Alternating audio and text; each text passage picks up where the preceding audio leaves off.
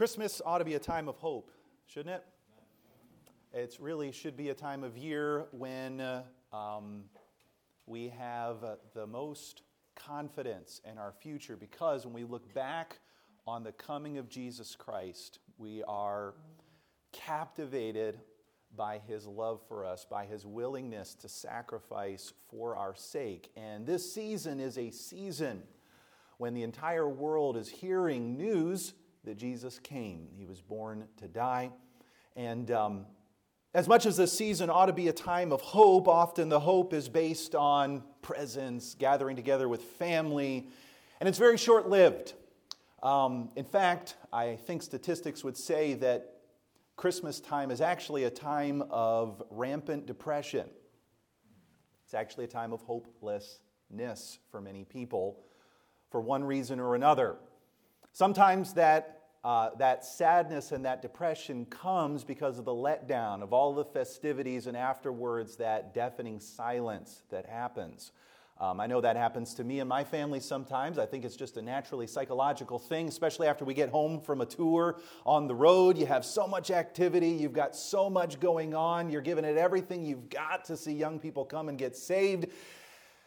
And then it's over, right? Women who have children, often there's so much of a build-up to that both emotional and physiological. Up to that time when they have the baby, there is what's called postpartum depression, which is not just a hormonal thing. There's a psychological aspect to that as well. They're looking forward to this baby, and then the baby's here. I know me, myself, many of you know a lot of my story as far as being adopted, and there being a lot that I didn't know about my birth mother and all of the circumstances surrounding my birth. And to be honest with you, when I began to realize that was a possibility and finally making a connection, meeting her, to be honest with you, those next 6 months were probably some of the most difficult months of my life. I never saw it coming. And there are reasons for that, just psychological reasons for that, the letdown on the other side. But Christmas, which ought to be a time of year when we're filled with hope, when we're filled with joy, for one reason or another, can be a time of hopelessness. And what I want to do here this morning is I want to take you to a passage of Scripture that God has been burning on my heart for the last several months, and I just want to examine it. And I trust that this passage of Scripture will be an encouragement to you, not only now, as many of you are in the trenches of ministry, as many of you are very, very, is busy a good word? Busy is a good word. Does that apply to you all right now? But also in that deafening silence that comes after the Christmas festival is over. And all of a sudden the semester is over. Silence. Nothing. And I know you all are looking forward to going home, but the change of pace can often bring about a unique letdown, if I can say it that way. And you can, during those times, if you're not careful, you can allow that letdown to affect you and to bring you into a state of hopelessness and discouragement. I have my Bible open to the book of Romans. Some of you have been studying Romans recently. Romans in chapter 5, please. Romans chapter 5. Pastor Zempel, where are you at in Romans right now in the class? Romans chapter 5, if you would teach that for me. Okay, sounds good. Wow, for real? Like you're just about ready to head into chapter 5? Or you're in it right now? Chapter 4 before chapter. Wow. Okay, now I feel pressure. Hopefully he doesn't get up and, unteach everything that I'll teach here during this time. Oh boy. All right, Romans chapter 5, verse number 1 here. The Scripture says, "Therefore, being justified by faith, we have peace with God through our Lord Jesus Christ." One of the purposes for Romans chapter 5 is to show some of the results of justification. Justification isn't just a tick box on your record that says you're no longer guilty, you're innocent. There is so much more that is bundled into the salvation package. One of the things that's bundled into that salvation package is you are now at peace with God. You now have peace with God. You who were His enemies are now reconciled. And not only are you at peace with God, you have peace inside of you as well because of what Jesus did for us on the cross. But not only that, verse 2, by whom also we have access by faith into this grace wherein we stand. So we have access to peace because of Romans chapter 1 through Romans chapter 4 through the gospel, but we also have access to God's grace. We have access to the infinite storehouses of God's unlimited favor, His favorable attitude and His desire to bless us and help us and enable us to do anything that He calls us to do. But if you notice here at the end of verse 2, he shifts into really what I believe Romans 5, 6, 7, and 8 is all about. He says here, and rejoice in, what's that next word? Hope. You see, some of the results of justification are that we are at peace and have peace. We have experienced, we have dipped our toes into the pool of God's grace, and we can draw from it anytime we want by faith. But not only that, we have hope. And I want you to know hope is something that's very much lacking in our world today. From the political landscape to the whole plandemic. Yes, I said it, all right? To everything else that's going haywire in our world, we're probably at the lowest point of hope ever. And yet, as a result of Jesus' work on the cross for you and me, we can have hope. Hope not just as a confident expectation, but as a subjective experience in our day-to-day life. He says in verse 3, and not only so, in other words, not only do we have hope for the far-off, distant future when one day you're going to stand before God and hear Him declare you that you are innocent, that you are righteous, that you are holy because of the blood of Jesus, and not only at that day will you be granted entrance into the eternal state. But he says, and not only so, but we glory in tribulations also. He says, hope isn't just for the far-off, distant future. It's for today, too. See, you don't just have hope of heaven, you have hope here and now. And the purpose of my sermon is not so much to dissect verses 3 and 4, except to say that every trial that comes into your life, if you'll let it, is intended by God to be a miracle in the making. God wants you, when things go wrong, when things in your life or in your world are going haywire, God wants you to stick with Him. He wants you to trust Him. He wants you to watch what He can do, the deliverance He can bring. He wants to give you experience under your belt of seeing hopeless situations turn into divine miracles. And though that process of learning how God works and how God wants to take hopeless cases and do amazing things with them is building your experience and it's building your confidence in His ability to work. That's why at the end of this verse 4, he says, patience, experience, and experience hope. God is trying to build hope in your life, not just for the far-off, distant, eschatological future, but for today, for tomorrow, for next week, for Christmas break, for next summer, for the day after graduation.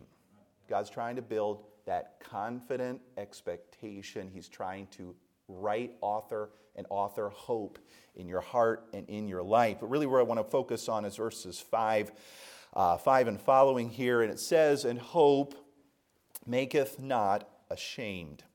You know, the idea of that phrase, maketh not ashamed, is the idea that hope will not be confounded. Hope will not be led to a dead end. Hope will never be left in a lurch. Biblical hope, that is, this hope that's based on what Jesus has done for us on the cross, that's built by the trials and tribulations of every day. That biblical hope, confident expectation for something good in the future from God will always be vindicated. It'll always be validated. God is never, ever going to leave you high and dry. But here's the thing, young people. We know that's true. We know that God is faithful to His word, right? We know that theologically. And we know that ultimately one day we're going to end up in heaven. And we know that God works all things together for good, right? And that God is wanting to work the situations in your life out for your good and His glory. And yet, when it comes to tomorrow, when it comes to next week, when it comes to Christmas break, when it comes to next summer, when it comes to after graduation, we can often live hopeless lives. We're just not sure. We don't have that confidence that in our case, God is going to do something mighty and miraculous through our lives. We think that because of our own unique, weird quirks, and because of our weaknesses and our neuroticisms, right? Because we're a little bit crazy in some areas. All of you are. We're all compartmentally crazy, okay? Just ask my wife, if you've traveled with me, you've seen some of those compartmental weird things as a part of me. And we think that because of some way that I'm wired, some strange insufficiency in my life, that somehow, some way, I'm gonna mess it all up. And because we know us, because we know ourselves, because we know our propensities, because we know our weaknesses, because we know how often we seem to disappoint God and everyone around us, we don't have hope.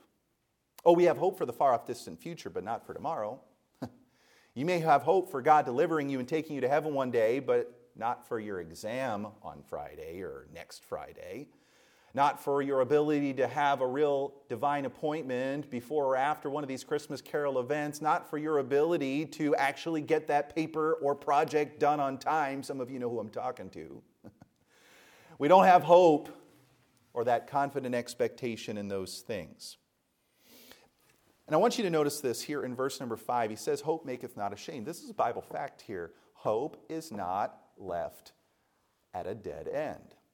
God is not going to desert you in your greatest time of need. I want to read just something that I've written regarding this verse here. This hope, this choice to trust and wait and expect good from difficulty will never lead us to a devastating dead end. God will always deliver and vindicate those who hope in Him, though it may not appear to be so for the moment. You see, in that intervening time, from when we're hoping till when God delivers, whether it be days or decades, our feelings don't always align with our expectation. Okay, I want you for just a moment to separate hope as an objective desire in your heart and hope as a feeling in your heart. Okay, if we can maybe dissect for just a moment here. We endure hoping against hope and expecting without sight, and yet we still feel the stress of the moment and the knot in the pit of our stomachs whenever the storms descend and the winds whip up around us. In our humanity, when the waves come crashing down, our blood pressure still spikes and our hearts still sink inside of us. Though we know that God is going to ultimately deliver based on God's track record and our past experience, we don't always feel it in the moment of trial. Though we have confidence and expectation in the final destination, that doesn't make the ride any less bumpy along the way. See, that's why God has given us one more tool in our amazing toolkit of His grace, and this one is for our hearts and not our heads. I want you to look back at verse 5. He says, and hope maketh not ashamed, because. Here's the grounds for that assertion. Here's what can keep you stable when everything in your life seems to be spinning out of control. Because the love of God is shed abroad in our hearts by the Holy Ghost, which is given unto us. Now, it's easy to just gloss over that verse. There's so much good stuff coming in the verses to follow. Often in your Bible study and in your Bible reading, it's easy to skip over life-changing phrases and sentences. And I just want to assert to you that phrase right there is a life-changing phrase, particularly when it talks about the love of God being shed abroad in your heart by the Holy Ghost. The idea of that word shed abroad, it connotes an abundant, extravagant effusion. He does not say given, but shed abroad in our hearts, so showing the profusion of it. Paul actually uses this same verb to depict the pouring out of God's Spirit. You say, what is this pouring out of the love of God in our hearts? What is that talking about? What that's talking about is the Spirit of God taking the reality of God's love and so pouring it into our hearts that we subjectively feel overflowingly loved by God. See, I think we all know it's one thing to believe the facts of something and it's another thing to experience the reality of it. And often, I would say, we, in our theology and in our preaching, we tell everybody to focus on the facts, right? Don't get all caught up in the feelings, right? Because feelings go up and down. And I want to say that is true, and that is a good rule of thumb to have. But God recognizes that we are human beings, and as human beings, we're not just minds. We also have emotions. And those emotions at times, because of our humanity and the way we're wired, they need a little bit of help. And so God has given us something that is unbelievable to help us have hope. And that thing that He's given us is the subjective experience of the love of God as ministered by the Holy Spirit of God. See, when our feelings are reeling and our emotions don't seem to line up with our confident expectation, we can bring it all before the Lord, and the Holy Spirit will flood our hearts with the subjective emotional reality of God's unswerving, unending, unchanging love for us. And the Spirit doesn't just convince us of the facts of God's love. He bathes us with the feelings of God's love for us. In other words, He helps us feel what is fact, that God loves us. You know, in case you maybe aren't totally convinced that that's what this is talking about, I just want to read a couple quotes from some commentaries that I consulted when I was studying this.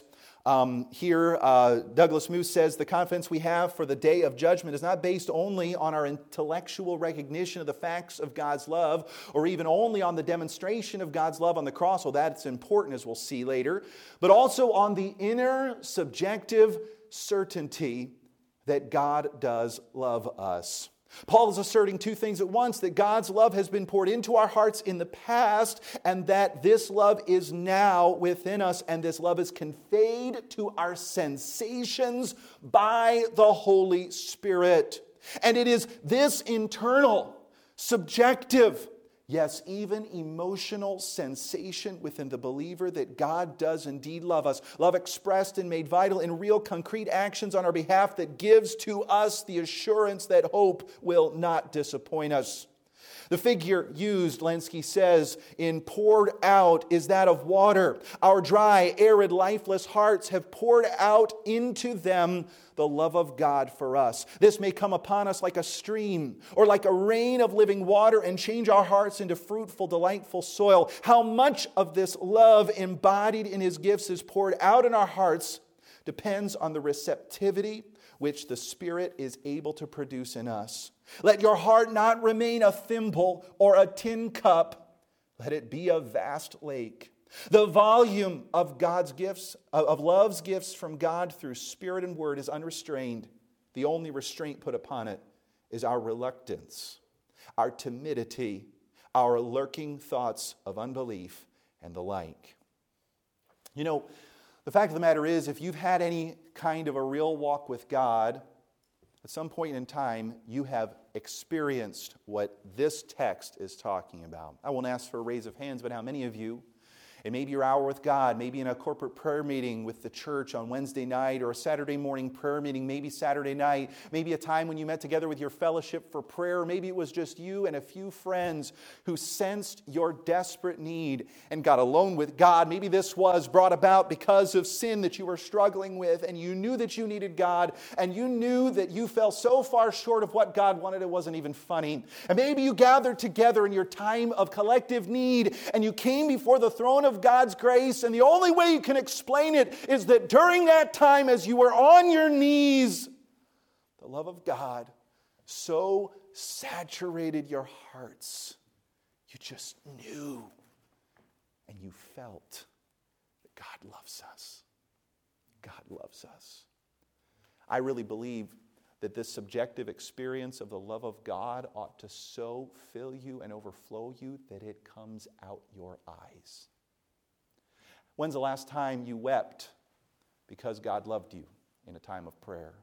When was the last time that you were so overwhelmed by the fact that in spite of your faults and your glaring rebellion and error in your hearts, in spite of the fact that you constantly get distracted and stray from God, that God still loves you, that God hasn't given up on you, that God still is just as much for you as the day He died on the cross on your behalf? When was the last time that the love of God was so felt that it brought you to tears? Listen, I'm not saying that we need to look for an emotional experience, and yet this verse is talking about an emotional experience. There's no way around it. I may have shared this at some point with the men. I don't remember when, but I remember years ago when I was a Bible college student here, I remember I was very acutely aware of my failure. There have been a few things that had happened in my life that I was greatly ashamed of. And it was kind of some of those things where I felt like, I shouldn't have gone back and done that again. We've all been there, right?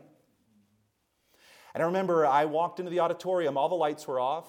That time I didn't know how to turn them on, but it was fine that they were off for me at that time. And remember, I pulled out a hymnal.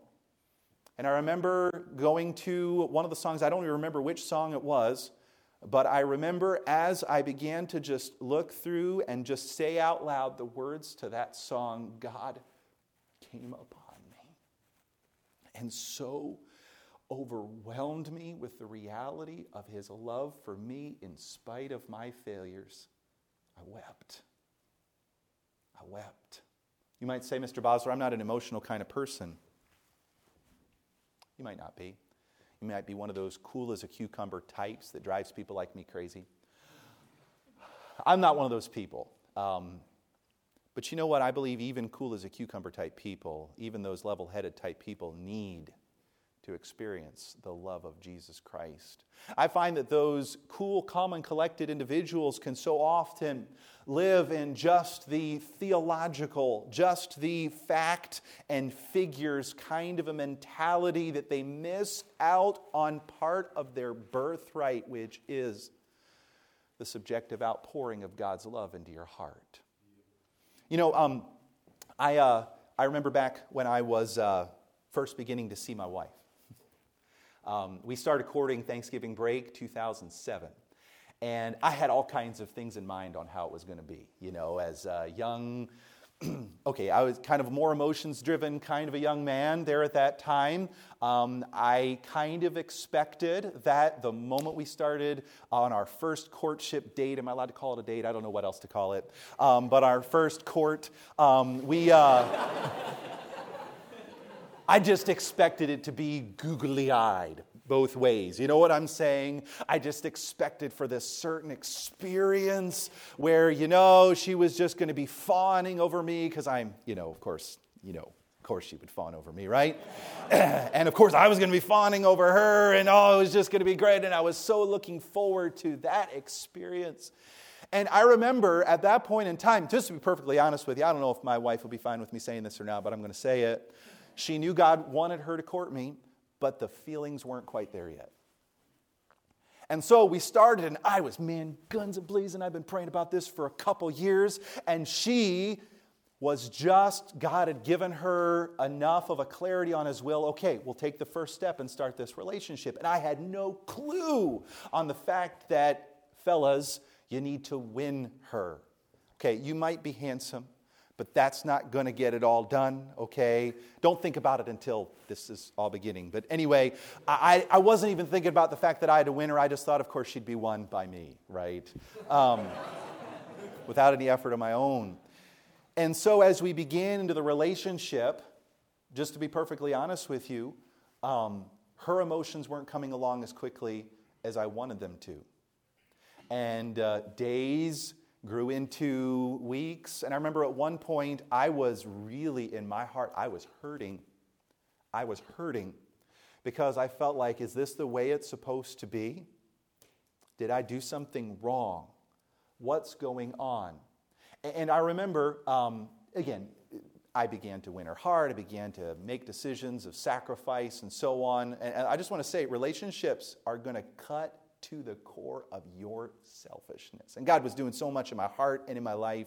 But I remember as our relationship developed and as we grew closer, and as God began to teach me that love, as far as between a husband and a wife, is not just the emotional experience. It does involve choices of self-sacrifice. As God was dealing in me about that, as God was dealing in her about that, I remember there was one point in time particularly, and I'll be probably more candid than I've been with many of you about this moment.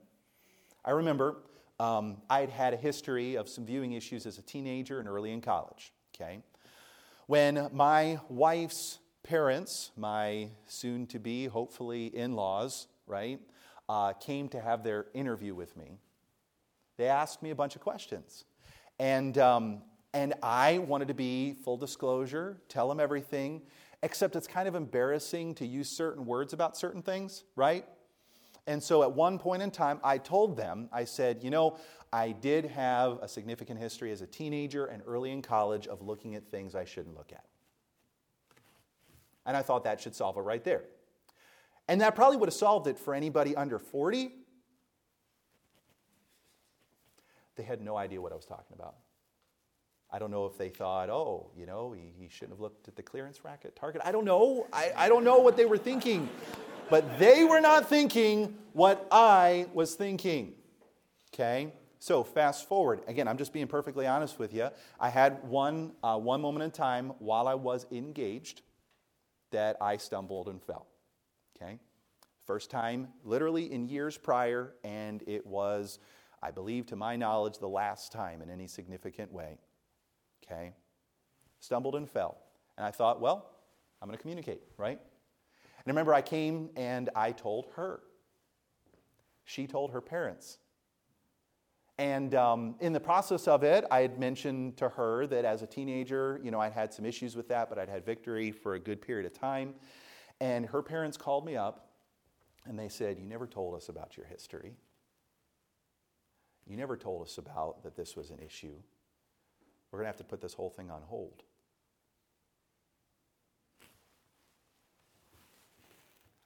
I'll be honest with you, I felt about the lowest that I'd ever felt in my entire life.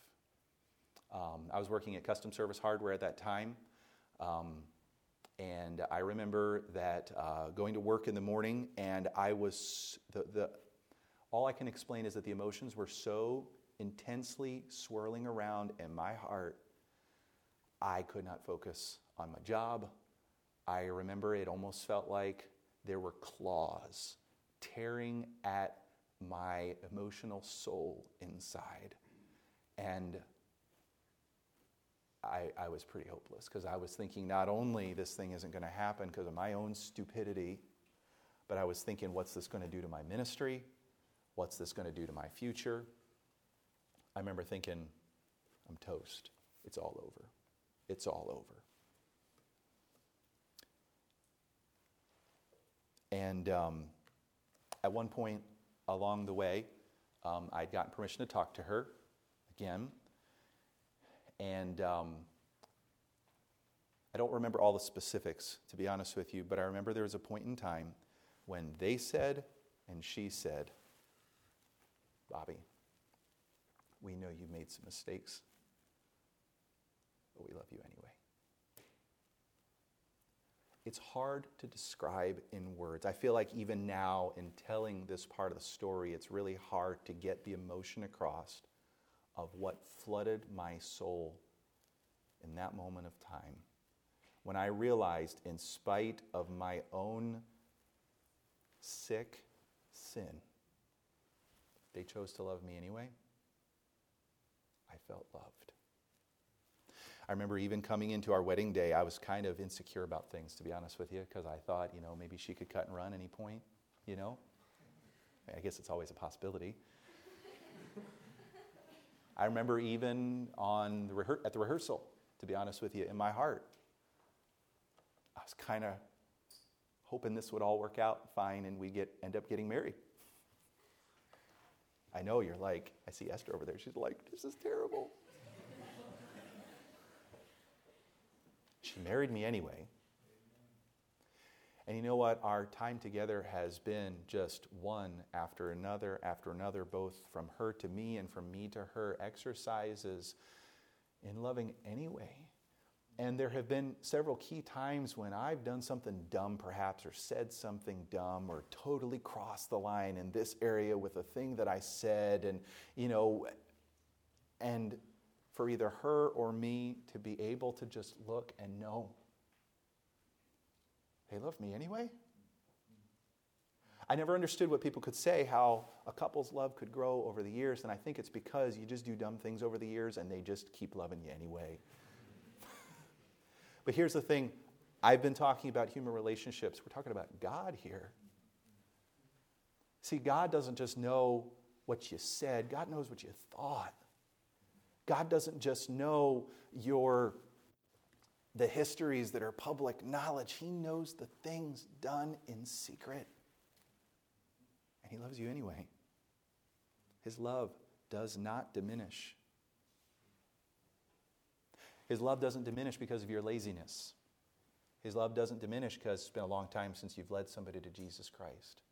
His love doesn't diminish because you just fly off the handle every now and then. His love for you doesn't diminish because you're just so incredibly timid you'd never step out and do anything for God. His love doesn't diminish because you're a little wacky inside in your head, because you're a little cuckoo. His love doesn't diminish because you're weird or backward. His love doesn't diminish because of your family history. His love doesn't diminish because of your grade in Greek. Praise the Lord for that, right?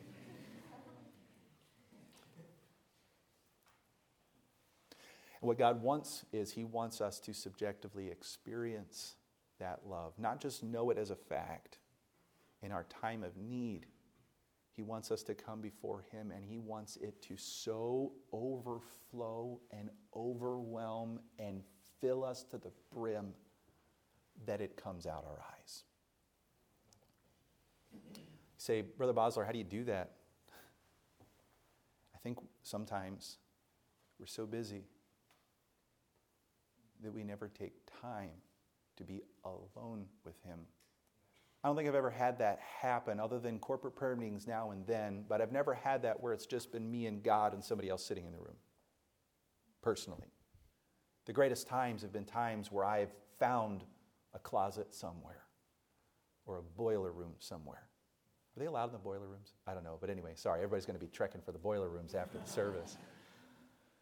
It's been the times when I've been able to go into a nursery by myself and turn off the lights and just look up at the top corner of the ceiling and talk out loud to God because I just needed it so much. It's been those times when I have felt so keenly aware of the fact that I'm a nothing. I've got nothing.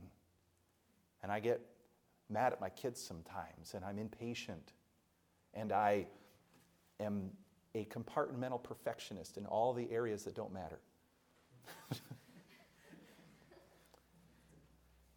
That I don't like to plan ahead sometimes. That I just want my teams to play it by ear. Okay?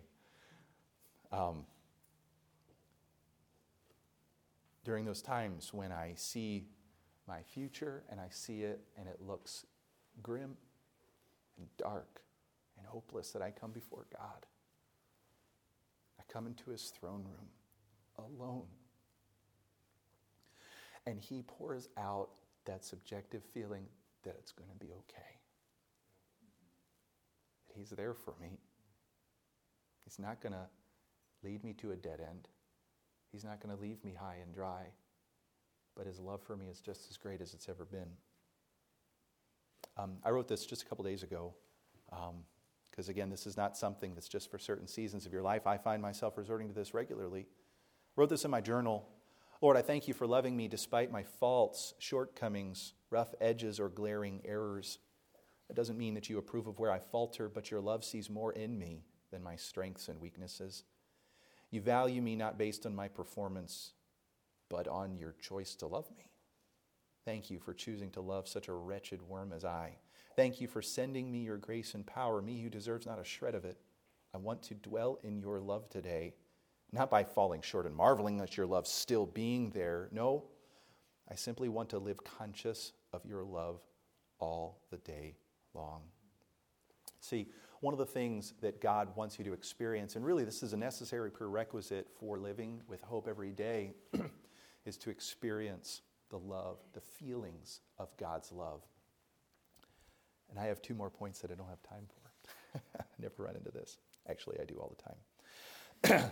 I'll just briefly overview here because you'll get it, I know, from Pastor Zempel here. Verses 6 through 8, he says, "For when we were yet without strength, in due time Christ died for the ungodly." Notice the word "for" at the beginning of that verse. He just said that God wants to shed abroad that subjective experience of the love of God, and that experience is based on something. There is something undergirding the emotional experience of God's love, and that is the historical act of Jesus dying on the cross for your sins. When you look at the facts about his act for you, that undergirds the subjective experience. It adds validity. It adds substance to those feelings. Feelings based on nothing are nothing but feelings. But feelings based on facts are true. He says here, for scarcely for a righteous man will one die, yet peradventure for a good man some would even dare to die. He says we've all seen throughout history these rare occasions where some noble individual sacrifices his life for some innocent party, for some person in need, for some noble cause. But he says in verse 8, but in contrast to what you've seen every now and then throughout history, he says, God commendeth his love toward us in that while we were yet sinners, Christ died for us. See, when Jesus died for us, he didn't die for the innocent party. He didn't die for the person in need. He didn't die for a noble cause. He died for the enemy. He died for the villain, the super villain. He died for the evil ones, which are you and me. He says here, much more than being now justified by his blood, we shall be saved from wrath through him. For if when we were enemies, we were reconciled to God by the death of his Son. If God did that when we were his enemies, much more being reconciled, we shall be saved by his life. And not only so, but we also joy in God through our Lord Jesus Christ, by whom we now receive the atonement. God wants us to boast every single day. He wants us to live in confidence every single day, aided by the subjective, experiencing the feelings of his love, aided by examining the facts of God's love. Jesus didn't just say, I love you, he did, I love you. And the result of all of that is he wants us to expect the future of God's love. He wants you to look ahead with confidence, knowing if he did that for me while I was an enemy, now that I am reconciled to him and am truly his friend, the future has never been brighter. Can I say this, young people? Your future has never been brighter than it is today. It doesn't matter how poorly you performed in the 9-week block. It doesn't matter how much of a failure your soul winning has been this past semester. It doesn't matter how fruitless your prayer efforts have appeared to be. It doesn't matter how weird and quirky you feel like you are. It doesn't matter how popular or unpopular you are. It doesn't matter whether you're struggling with the English language or you got it down. I want you to know the future is as bright as God's love is hot for you. You know, young people, I want you to understand again, I have so much more that I could say, stories, illustrations, but I've run out of time here today. Let me just give this quote here to end this. He who thus knows the love of God and feels its power and its control daily in his very heart through the Spirit is certain that his hope of the glory of God will never put him to shame. The God who began his work in us will not abandon it or leave it unfinished. God's love isn't based on your performance. It's based on His choice to love you. Lord Jesus, would you please bless these young people as they head into some busy times here. I pray, God, that you would so lead them to that subjective experience of your love that they'll never for a second doubt it. Lord, we need that emotional experience from time to time, and I do pray that these young people would not just say that this is a nice idea, but Lord, that you would bring about circumstances in their lives so that they would be on their faces reveling in it before the day is done.